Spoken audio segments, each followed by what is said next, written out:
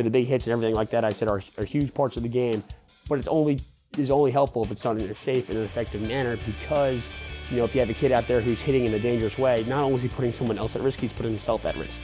So I do think that it's one of those things that I think needs to stay in the game and has to be a part of the game. We can't all of a sudden overreact to these things, but we have to understand the repercussions to not teaching it the proper way. This is Gunnar Esiason, advocate for the Boomer Esiason Foundation, and you listen to the Heads and Tails podcast. Welcome back to the Heads and Tails podcast. I'm your host, Kevin Som, and each week I bring you an inspiring athlete's story of perseverance or expert knowledge in the field of sports health and safety. Just like flipping a coin, you can't control what happens to you in sports or in life, but you can always control how you respond. This is my response after suffering a traumatic brain injury in a high school football game, and I hope it leaves you feeling both inspired and informed.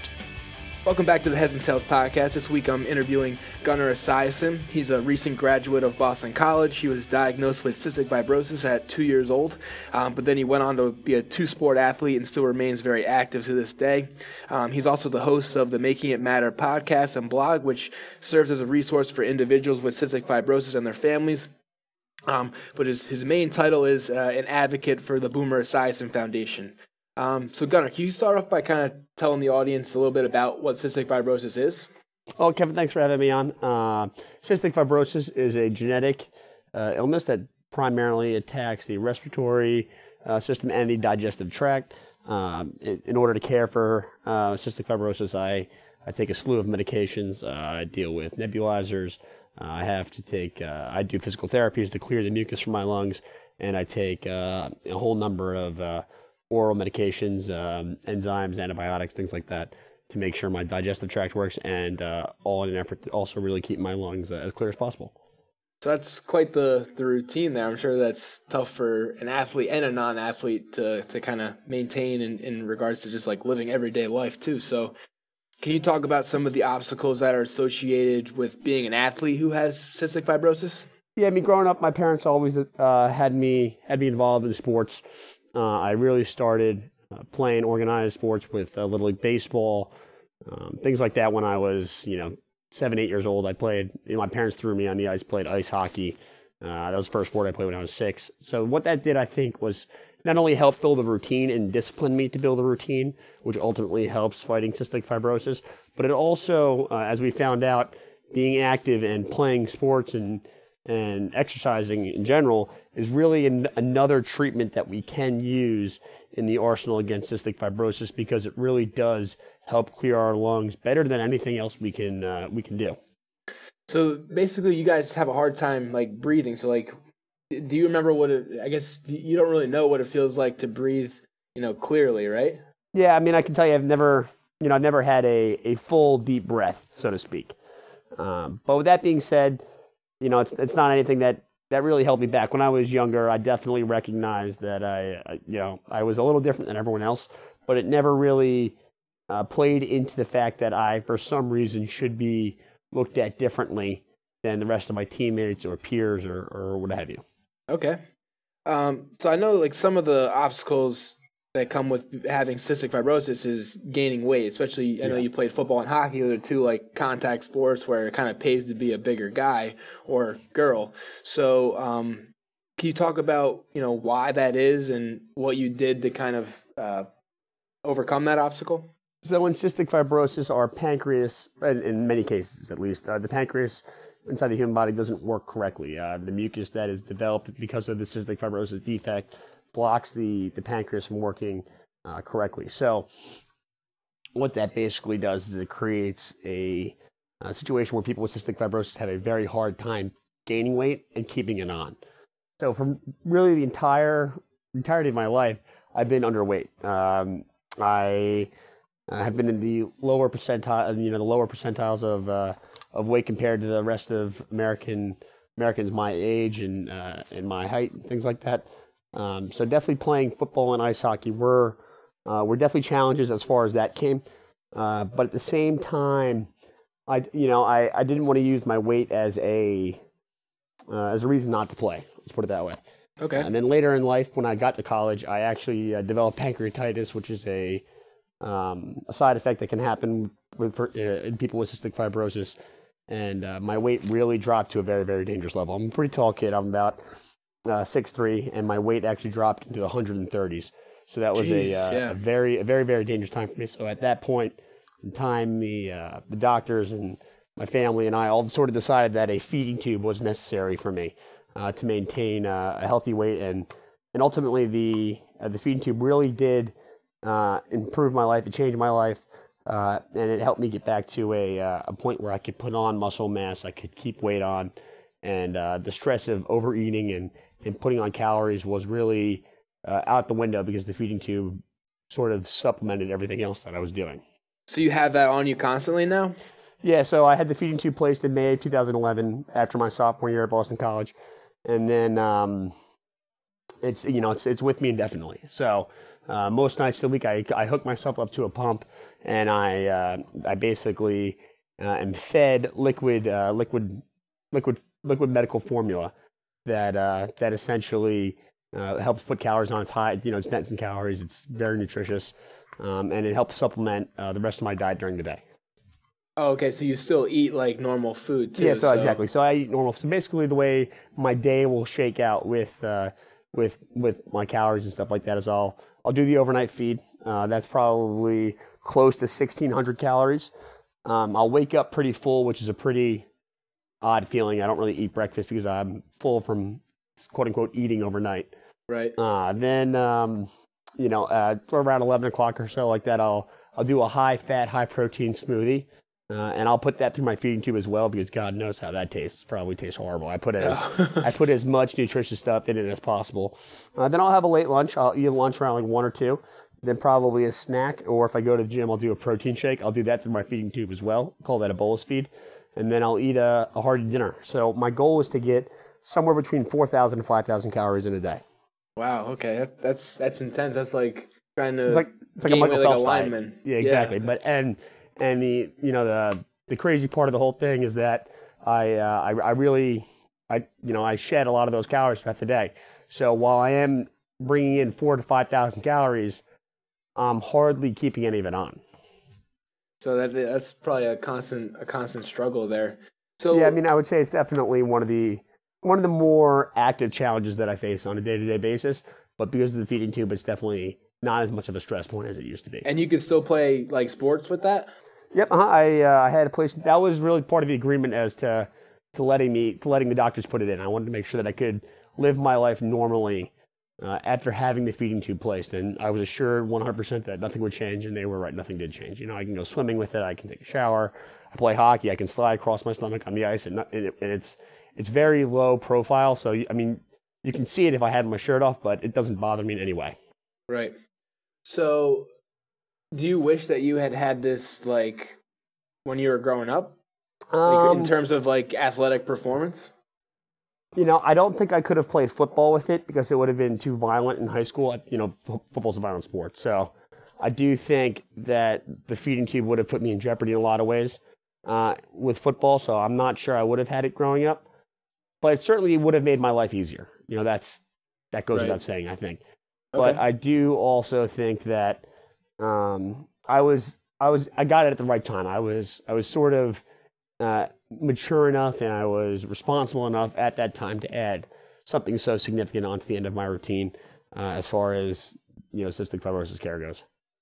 And like, how careful do you have to be? Like, cleaning the feeding tube and stuff and like keeping it sanitary, I guess. The feeding tube is actually probably the easiest thing that I do. It doesn't have to be sterile. It doesn't have to be cleaned. It just the way I clean is I just jump in the shower, and it sort of does the job. Right. There's obviously tools that I use to connect myself to the pump at night, but I clean that like I'm cleaning the dishes. Compared to the other things I do where, my nebulizers and things that take care of my lungs, that stuff has to be entirely sterile because you're dealing with the respiratory system and the blood system and stuff like that. Right. So that stuff is a little bit more painstakingly annoying to take care of. Interesting. But the feeding tube is actually probably the easiest thing that I deal with. All right, cool. So that's a good piece of advice for, I guess, other athletes who have CF. That might be a way to go for that. Yeah, no, it certainly is. I mean, there's certainly a stigma attached to this feeding tube because that's why I didn't want it when I was younger. But ever since I had it and I realized how much it did change my life, it's been a it's been a major priority of mine to make sure that people with cystic fibrosis and other people considering a feeding tube for whatever reason do recognize the importance and what it can do to benefit someone's life. Great. So in terms of like, you played two really intense sports in football and hockey. So how was like breathing, for you? Like, did that hold you back a lot for like if you were running sprints or doing, if you had a long shift out on the ice or, how'd that work out? When I was younger, I don't really remember struggling too much, at least in hockey. I first of all, I always thought, I wasn't a great hockey player by any stretch of the imagination, but I do remember myself being a better hockey player than I was a football player. So I don't really ever remember struggling with cystic fibrosis when it came to hockey. Now I can't really say the same. The disease has progressed a bit. I had pneumonia twice during my college years, and that has really definitely put a hamper on some of my athletic ability in more recent times. So it definitely is a bit more of a struggle to play hockey these days than it was when I was younger. So I certainly miss those days. But with football, I definitely did struggle time to time. The long runs really got to me. The sprints I didn't really mind the sprints too much because I could catch my breath. But the long runs and the real prolonged conditioning sessions were pretty bothersome. But I got through it. I never really felt sorry for myself. The coaches knew that I had cystic fibrosis. They knew how far to push me and where my limit was and things like that. So I wasn't really too concerned with my health. There was one instance though where we were conditioning, we were doing hard sprints, and then we probably goof around in practice or something my sophomore junior year, and we did a bunch of sprints and we started doing push-ups and sit-ups and things like that. We were sort of being punished of sorts. Yeah, quote unquote punished, I guess. But I'm in the middle of a set of push-ups, and the next thing you know, I started coughing up blood, and everyone just started freaking out. My best friend at the time looked at me like he had just seen a ghost. Oh. And it's really looking back, it really wasn't too much of a big deal. Just kind of, it's one of those things that can happen to people with CF. And but it was a first for me, and it was a first for all the coaches to see someone doing that. Right. So they handled it appropriately. The trainer came over and they took care of it. But there definitely were some moments in time when the difficulty of gasping for air or feeling like I was on a level playing field with my teammates did come into play. Right. So how did your teammates kind of, support you, with as an athlete with cystic fibrosis? Like, did they give you a hard time, or were they pretty acceptive over it? No, no one ever gave me a hard time. They were all very supportive. I also didn't want to be treated any differently. I made sure that I was treated like everyone else. If I finished a run too slow, or if I didn't carry my weight in any part of training or of game or practice, I wanted to be held accountable for that. Because I do think that football is the ultimate team sport, right? So it's one of those things where not one player can be any more important than the next. So I want to make sure that both my teammates, my coaches, and really everyone around the team understood that I shouldn't be treated any differently. Obviously, if there was an issue or something like that, then something had to be taken care of. But right. During the actual process of playing and supporting each other as normal teammates do, I wanted to be treated like everyone else. All right, cool. So I know that CF, people or athletes with CF are more prone to infections, and you play two sports that have a lot of gear and dirty pads, and I've smelt a hockey bag before. I used to play hockey, and it is not a good smelling thing. So You can only imagine the bacteria growing in that thing. So what were the obstacles in terms of infection and preventing them with being an athlete with CF? Yeah, there certainly were steps that we took for infection control. I do think that, like anything else in cystic fibrosis care, there's a lot of things that are double-edged sword. There's things that we do to help ourselves, but at the same time, that same process or mechanism is also hurting ourselves. Like for being an athlete, for example, it's clearing our lungs, it's helping us feel better, but at the same time, you're also putting yourself at risk, especially in a locker room or putting on the gross, disgusting equipment, things like that. So what I did was I just made sure that I always gave myself the best opportunity to succeed. So if somebody was feeling sick in the locker room, or there was someone on the team that wasn't feeling well, I'd just remove myself from the locker room and get dressed elsewhere. Right. I always made sure I was cleaning my mouthpiece. I cleaned my uniform every single day. I had 2 pair of cleats. I had all this stuff to basically make sure that I was in a position to succeed. And it's the same way with my, when I play hockey today, as soon as I come up the rink, the whole thing gets aired out. I Febreze the whole thing. I clean my mouth guard if I'm wearing one. I clean everything. Everything is basically as clean as possible because there's only so much that you can control, right? You can't really live inside a bubble, especially when you go to the locker room or when you're amongst other people. Exactly. At some point you do lose control of your surroundings, but what I do have control of, I do take advantage of. All right. So I've watched a bunch of your podcast episodes and listened to them, obviously. And I know you interviewed one football athlete, and he almost seemed like it made it seem like you guys have like different, degrees of variation in terms of, how CF affects you. He seemed like in terms of weight gain, that really wasn't ever an issue for him for whatever reason. So how common is that in terms of like variability in CF symptoms? So we always say that cystic fibrosis is not a cookie cutter disease, meaning that it's not the same thing from patient to patient. Okay. Everyone is basically a little different. I mean, there are some major similarities. Most people experience major respiratory issues, but there are a few people who can get through life without that much of a problem. There are people who experience significant weight loss issues. Other people don't. And then there's also reproductive issues. There's sinus issues. There's a whole number of issues that people can deal with in cystic fibrosis. Some people unfortunately have to deal with all of them. Some people will deal with a handful of them. Then there's people who get through life with a relatively mild case of cystic fibrosis, where there's people who have a very, very severe degree of cystic fibrosis from a very early stage in life. So right. It's very different across the board, and it's very hard to basically say that every single person with cystic fibrosis is the same, because it quite frankly just isn't true. Right. All right. Interesting. So in terms of football, obviously your dad is Boomer Esiason and he played in the NFL. So did you feel like you had extra pressure on you, in football? I know you played quarterback too, so it's even more pressure. I would think. It's funny you say that, because growing up, my dad always put more pressure on me when I was playing hockey, and I think he went out of his way to make sure that he wasn't overwhelming me when I was playing football. The high school I played, I was a pretty low level of football in high school.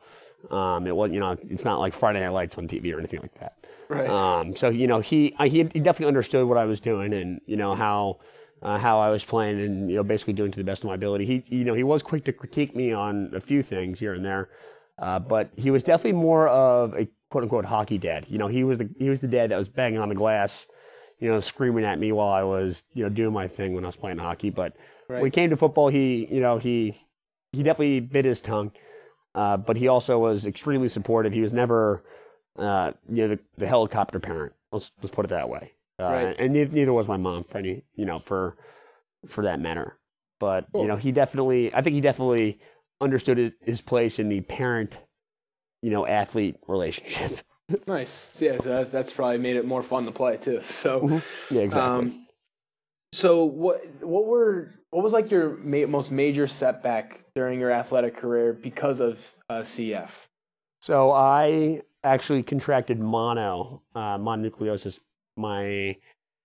the summer between my junior and senior year, and that made me very, very sick. For the first time ever, it impacted my entire body, and it really took a huge toll on my cystic fibrosis, to the extent where I basically was sick for about 2 months, and I had a very, very hard time at getting back to normal.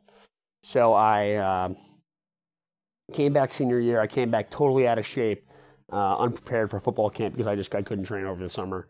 And within a matter of days, I lost the job as the starting quarterback. It became very apparent to the rest of my teammates and my coaches that I was not fit to play.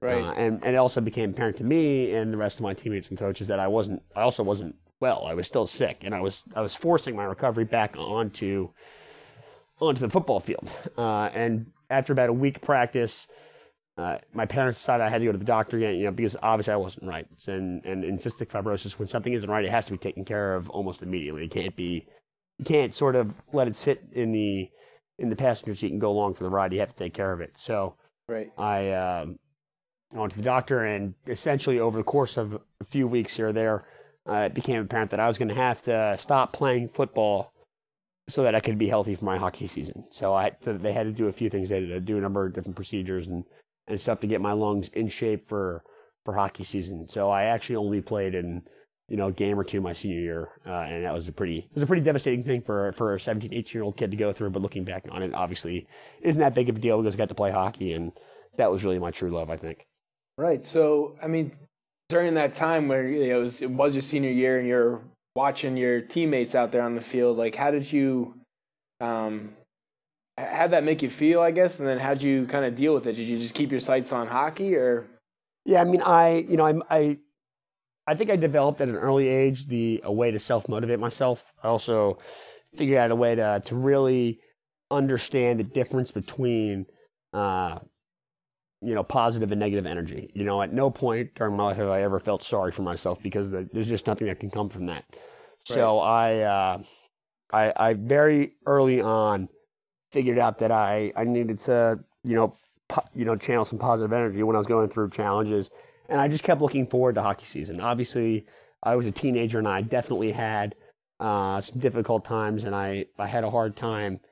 I had a very hard time dealing with frustration, as anyone may, but ultimately I was looking forward to hockey season, and I did love seeing my friends succeed in the football field. We actually had a decent year my senior year, despite, I wasn't playing or whatever.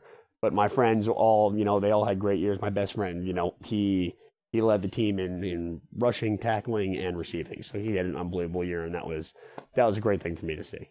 Yeah, that's like a mature thing or a mature way of thinking for a high school athlete, when it's easy to think of like, why me, like those kind of things. But you didn't, I think I saw somewhere that you threw a touchdown pass. Was that your senior year? Or I did it my junior year. Junior year was the first year that I really played. I got playing time with the varsity squad. Okay. And ESPN did a whole story on me junior year when I threw a touchdown pass. It was a pretty big deal. At least they made it out to be a big deal. For me, it was just another day of practice or a game. But it was still pretty cool. It was a cool moment for me because I proved to myself that I was able to compete on a level with everyone else. At the varsity level. Varsity, right. Obviously, varsity athletics or high school athletics is different from youth athletics in the fact that winning counts. Right. So right. That was a pretty big moment for me. And then ESPN got a hold of the story and did it as well. That's cool.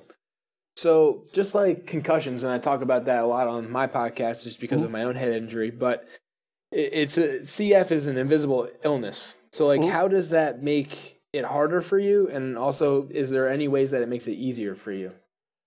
Yeah. So when we say invisible illness, I'm sure, as I'm sure is, on the outside, we appear to be healthy, but no one really. It's from a third party situation or someone who just meets us may not understand what we're dealing with on the inside. So I do think that cystic fibrosis certainly is that because on the outside we look healthy. We're capable of doing all these great things. We can lead a relatively normal life in many ways, and I do think that there are some pros and cons to that, as there are with anything else. I do think that. One major pro to it, I guess, is that there's no reason to treat someone with cystic fibrosis any differently. There's no reason to give us sympathy because many people with CF, we're not seeking sympathy. We're not seeking pity. We want to be treated like everyone else, just like I said when we were playing football, or when I was playing football, rather. But certainly a negative of it is people may not understand what we go through on a daily basis. They may not understand why you have to say no to certain social activities or commitments or things like that. Right. But it can complicate things, but at the end of the day, it's not something that I, lose sleep over. All right. So are there any situations that you encounter where like, you wish that people knew without you having to say something? Yeah. I mean, I've definitely encountered a few situations here and there when I've had to sort of explain what I was dealing with. People with cystic fibrosis were entitled to have handicap parking passes because if we get very, very sick, and it's obviously difficult to breathe. It's, it can be difficult to get from the store, from the parking lot to the store and back. Obviously, we want to make it as easy as possible. So I have been questioned a few times, parking in a handicap space. It's, obviously I don't look like I am deserving of a handicap pass. I'm 25 years old and I look relatively fit. But I can tell you that when you're trying to breathe through a straw, or so it seems, it's, there can be can be a challenge to get from the car to the storefront. So the So that's what handicap you're pass saying. certainly has. So that's what you're saying. It feels like to breathe is with like you're breathing through a straw. Yeah, I mean that's basically what we tell people if we want to let them know what it feels like. Right. I always say, That's imagine having bronchitis every single day of your life and trying to do 25 push-ups, or trying to breathe through a straw and get through your normal everyday activities. Yeah, man, that's crazy. So is there anything that you're like strictly like prohibited against doing or strongly advised against doing with CF? Yeah, I mean obviously smoking is a no-go, right? That would put me 6 feet under in a matter of seconds. But there are things that I do look out for, or situations that I try to avoid, especially during cold and flu season. If I do get the cold or flu, it impacts me in a much more severe way than it would a normal person. So I do think that there are certain situations that I limit myself from. For example, if I'm going on the subway, I wear a surgical mask. It not only does it indicate to other people that I might be sick, but it also protects myself.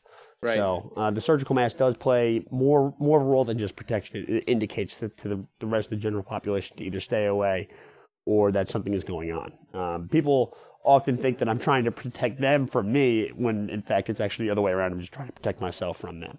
Interesting. So are you ever like self-conscious about wearing that thing? Because like obviously most people don't wear that just walking around. Yeah, I mean you definitely get a few funny looks, but it's not one of those things that I bat an eyelash to. I definitely with the same thing with my feeding tube. I do recognize that it's there to help me. It's there to give me opportunity to succeed in life in many ways. So I don't ever feel sorry for myself or feel weird about having to wear a surgical mask, or for that matter, having my shirt off in public and having my feeding tube exposed. It's part of me, and I have to accept that. Because whether or not I do accept it, it's going to be there, and it's there to help me. Right. So I think that goes back to your own it slogan that I'm looking forward to hearing more about a little later. Yes, exactly. Mm-hmm. Cool. So what about secondhand smoke? Yeah, so that's an interesting point. Obviously in college you're put into social situations that you may not be used to in high school or growing up. I was lucky to have friends that understood what I was dealing with, and they were also always in situations to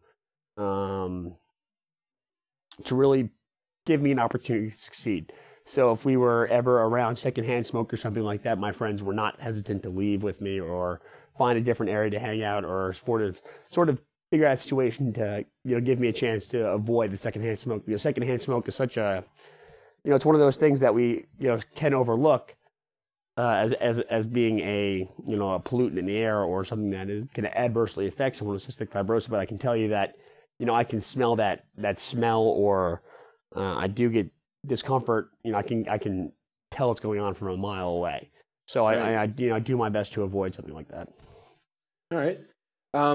So do you have any worries for the future about having CF? And I know, like, for myself, I've had probably 20 concussions and one that almost killed me. So, I fear for my future in terms of my brain health and stuff. So I'm just curious if you have similar feelings and how you kind of fight those.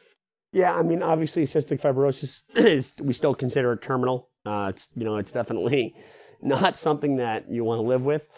But at the same time, I really don't fear my future, because I try to take it one day at a time.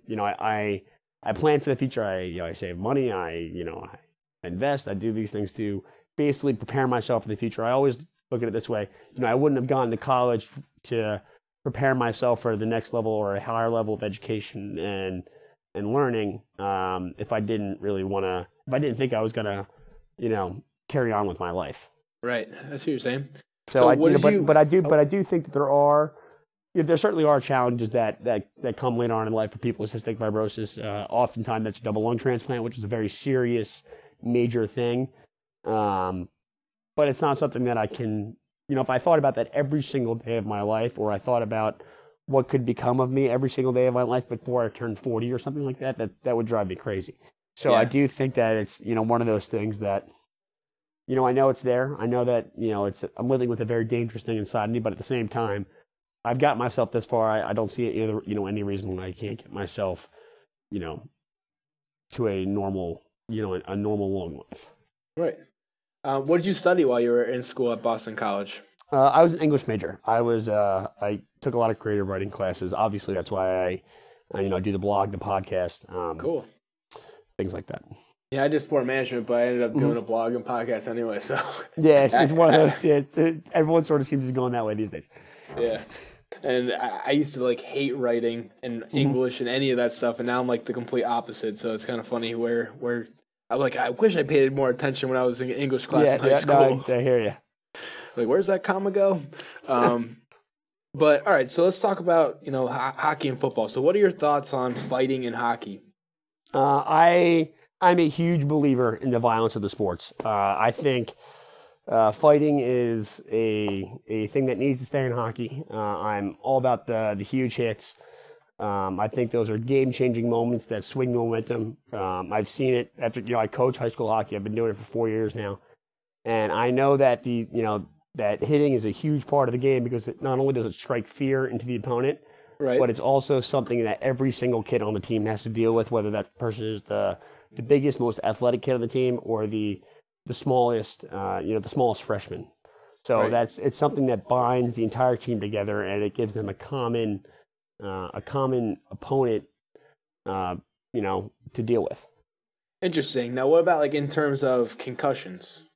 Yeah. So I, ever since I started coaching about 4 years ago, I've seen firsthand the importance of concussion training and prevention. To say that even in the past 4 years compared to this year compared to the first year that I was coaching, right after I graduated college, the concussion training has gone up exponentially.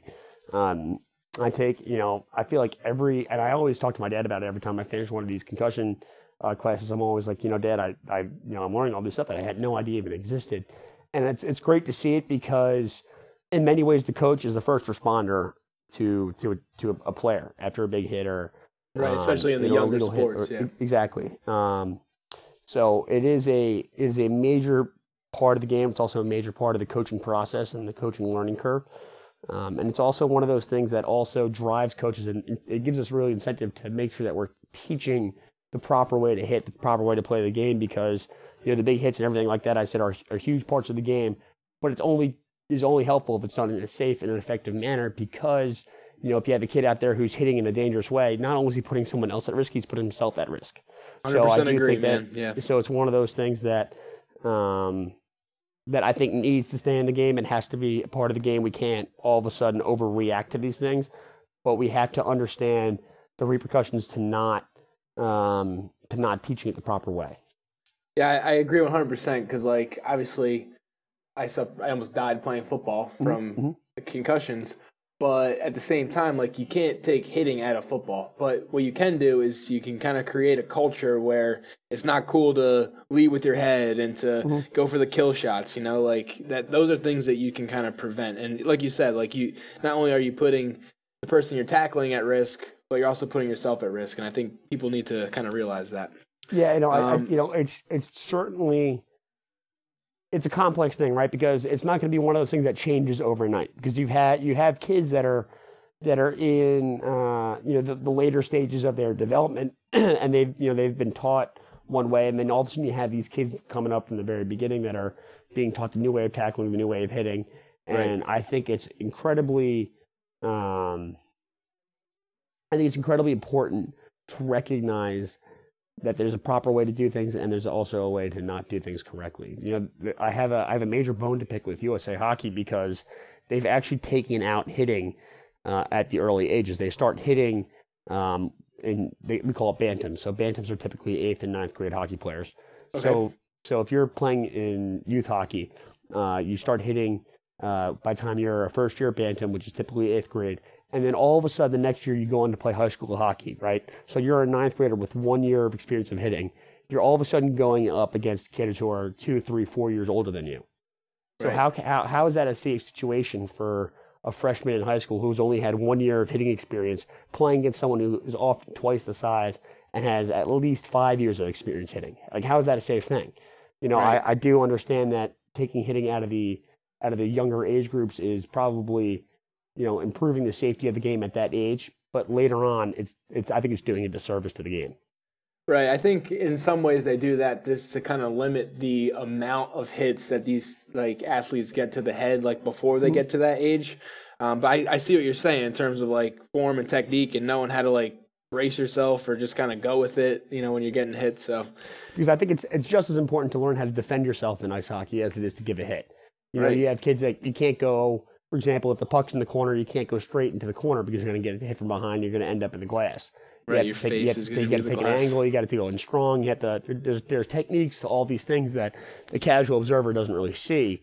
Right. And those techniques are, they when I played at least, I started learning how to deal with that when I was in 6th grade. I broke my wrist when I was in 6th grade because I didn't have proper hitting technique, and I learned from it. That was the best way to learn. I came across the middle of the ice, I had my head down, and I broke my wrist. And ever since then, I never skated with my head down because I learned what would happen to me if I did. You learn the hard way, yeah. Exactly. Oftentimes, that's the best way to learn. Yes, unfortunately, yeah. So did you suffer any other injuries throughout your athletic career? The broken wrist was really my biggest issue. The coughing up blood, I guess we could consider that an issue. I'd say that's pretty scary, yeah. Yeah, I had, but, I think other than that, I was definitely pretty fortunate to escape such violent sports with just a few injuries. I credit that to drinking a lot of milk growing up. I thought you were going to say you credit that to drinking a lot. But No, just a lot of milk. A lot of vitamin D. All right, cool. So what do you do today to kind of stay in top shape? Like, what's your daily routine? So my daily routine is it's hockey season right now. So I'm on the ice 3 or 4 times a week, and that gets me going. Then I do try to get into the gym 4 days a week. At least, definitely not when I'm out of hockey season. I'm in the gym at least 4 days a week. During hockey season, it's a little different because people with cystic fibrosis, we had to balance both athletic activity and rest. It's got to be,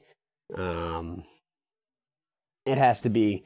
There's got to be a fine balance there because we can run ourselves into the ground. And recovery is important for any athlete, but you're saying that it's even more important for you guys. It's even more important with people with CF. I mean, every time I go to the doctor, she's always telling me to get more sleep. She's always telling me that I have to figure out ways to get rest into my day. And as frustrating and as annoying as that can be, because you feel like you're sitting there not doing anything, you're actually helping yourself by doing that. So I certainly try not to overdo it. But when I do go into the gym, I'm a big weightlifting guy. I absolutely hate cardio. Well, I can understand why. So I decided in order to keep it fun for myself, I decided that I'm not training for anything. I'm not training to be Arnold Schwarzenegger or be a bodybuilder. In a lot of ways, I'm just training to stay healthy.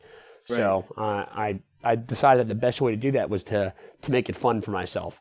And the way I make it fun for myself is by lifting weights, and I try to keep the rest at a minimum between reps or sets or whatever to kind of keep the heart rate going. Yeah, exactly. So that's how I get my cardio at least, and then I also get cardio playing hockey because I try to convince myself that hockey is not cardio; it's more fun. All right. Yeah, no, I agree, man. I love skating. So how do you think having CF has helped you and then also hurt you as a coach? I think it's definitely shown me the importance of discipline. I definitely understand the importance of discipline, accountability, responsibility, and everything that comes along with developing a routine with cystic fibrosis. So, I'm not one of those. When I coach, I'm not out there screaming at my guys, showing them that I have CF. They should feel sorry for me, and that's why they should play for me. But I incorporate a lot of the things that I've learned, like I said, accountability into the way that I coach. But in ways that it has hurt me is that there are days, and there's plenty of days when I'm not feeling 100%, but I still got to figure out a way to get through that, get through practice, get through a game if I'm not feeling well. Just a couple weeks ago, I had to go in the morning to get a procedure done, and I made sure I scheduled it early in the morning so I get to practice later in the afternoon. There's a bunch of hurdles and obstacles, physical hurdles and obstacles that I have to get through to make sure that I can get to practice and maintain my responsibility to the team. Great. So what's your favorite part about coaching? My favorite part is seeing the look on the kids' faces when they win. Because I remember being an athlete and working very hard towards a win or very hard towards being better. And I really think that's probably the best part of the whole thing for those kids is seeing their hard work pay off, or seeing them overcome challenges to get an upset win or an upset victory, and seeing the camaraderie that comes from that. Cool. So when did you decide to start the blog and the podcast? So that all sort of started because when I was a junior, senior in college, I actually wanted to go off to law school. My health declined pretty rapidly my senior year. Like I said, I developed pneumonia twice during my senior year. I got it once in one lung in the first semester and in the other lung my second semester. So law school quickly went out the window. I realized that I had to take at least a year off. My dad also was pressuring me to basically come home, get back on my feet, and reevaluate some things. So I started working as a coach. I also started working at the foundation. When I got to the foundation, I wanted to make myself as available and as competent a worker as possible. So we came up with a few ideas. The blog was the first idea, and that took off because it was really a natural skill for me because I had taken all those writing classes. I guess you could say my parents' investment in college in me sort of paid off. And then the podcast, we'd sort of been doing them for many years. We call our video educational platforms. We basically call those podcasts as well, whether or not they are podcasts or not. It's up for debate. But I've been talking about CF on camera and recording myself talking about CF for many, many years. So then when it came time to really create something that was a consistent podcast, Making It Matter podcast, it was something that really wasn't too hard to decide to do. It was all about finding the right person to co-host it with, and then I met Julia just through the way people with CF meet on the internet, I guess, because we can't be around each other. People with cystic fibrosis can't be around and interacting with each other because it's dangerous to our health. Because of infections. Because of infection, because of the way infection can spread from one person with CF to the next. Which is it's a pretty complex sort of idea, but you sort of just have to take me at my word on that. Gotcha. So Julie and I met the way many people with CF do is via Facebook or cystic fibrosis online communities, things like that. And from there, we really took on the idea of using our voice to share our experiences with cystic fibrosis. She has a different kind of cystic fibrosis than I do. We both had different experiences with it, and I think it's nice to really share how we've overcome some of the challenges in different ways, but also experienced many of the same things over time. All right, cool. What's your goals for the future with the platform? So obviously you want to build up a listenership and a readership with the blog and the podcast. But, I'm dealing with a pretty small audience. Cystic fibrosis is a rare disease. There's only 30,000 patients in the U.S., and, the reach isn't really that important to me. Rather, I just want to make sure that younger people with cystic fibrosis and their families understand that kids with CF can grow up to live normal, long, fulfilling lives because it's really it's a possibility with the advancing science and technology around cystic fibrosis. It's definitely one of those things that people should expect to live long, fulfilling, normal lives. And I think my hope is that with the podcast and the blog, I can hopefully make some of those parents sleep a little easier at night. Well, I think you definitely do that. I checked out some of the episodes, and I thought they were very informative and great. As I told you, I'm working on the cystic fibrosis research study at Atlantic Sports Health, so I watched a lot of those to do that.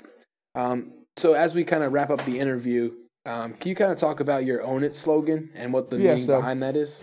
So the title of my blog page is Own It. Basically what I want people to do with cystic fibrosis is I want them to own it. I want them to share it with the world.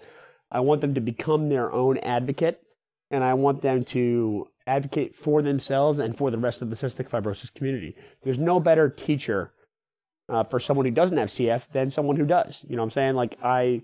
I think people with cystic fibrosis need to get out there and share their story with the world so that people can identify with them. There's so few of us that we can't miss this opportunity to really educate the world on cystic fibrosis and make our stories heard.